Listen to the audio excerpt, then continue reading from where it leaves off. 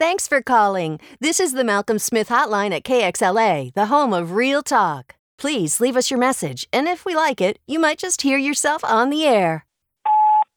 Has anyone checked if anyone else disappeared that night?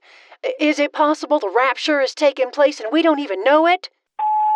If you ask me, Malcolm Smith was kidnapped. Someone got him somewhere.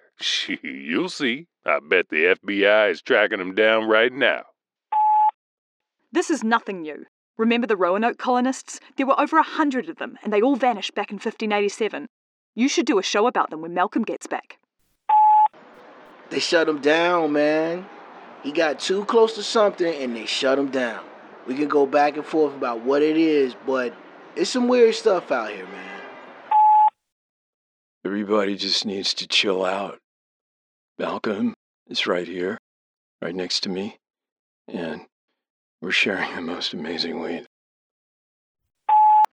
Listen to me carefully. This is Annie from The Strange Crew. Have you heard of the elevator game? If you haven't, look it up. Seriously, look it up. I think he tried to play, and something went wrong.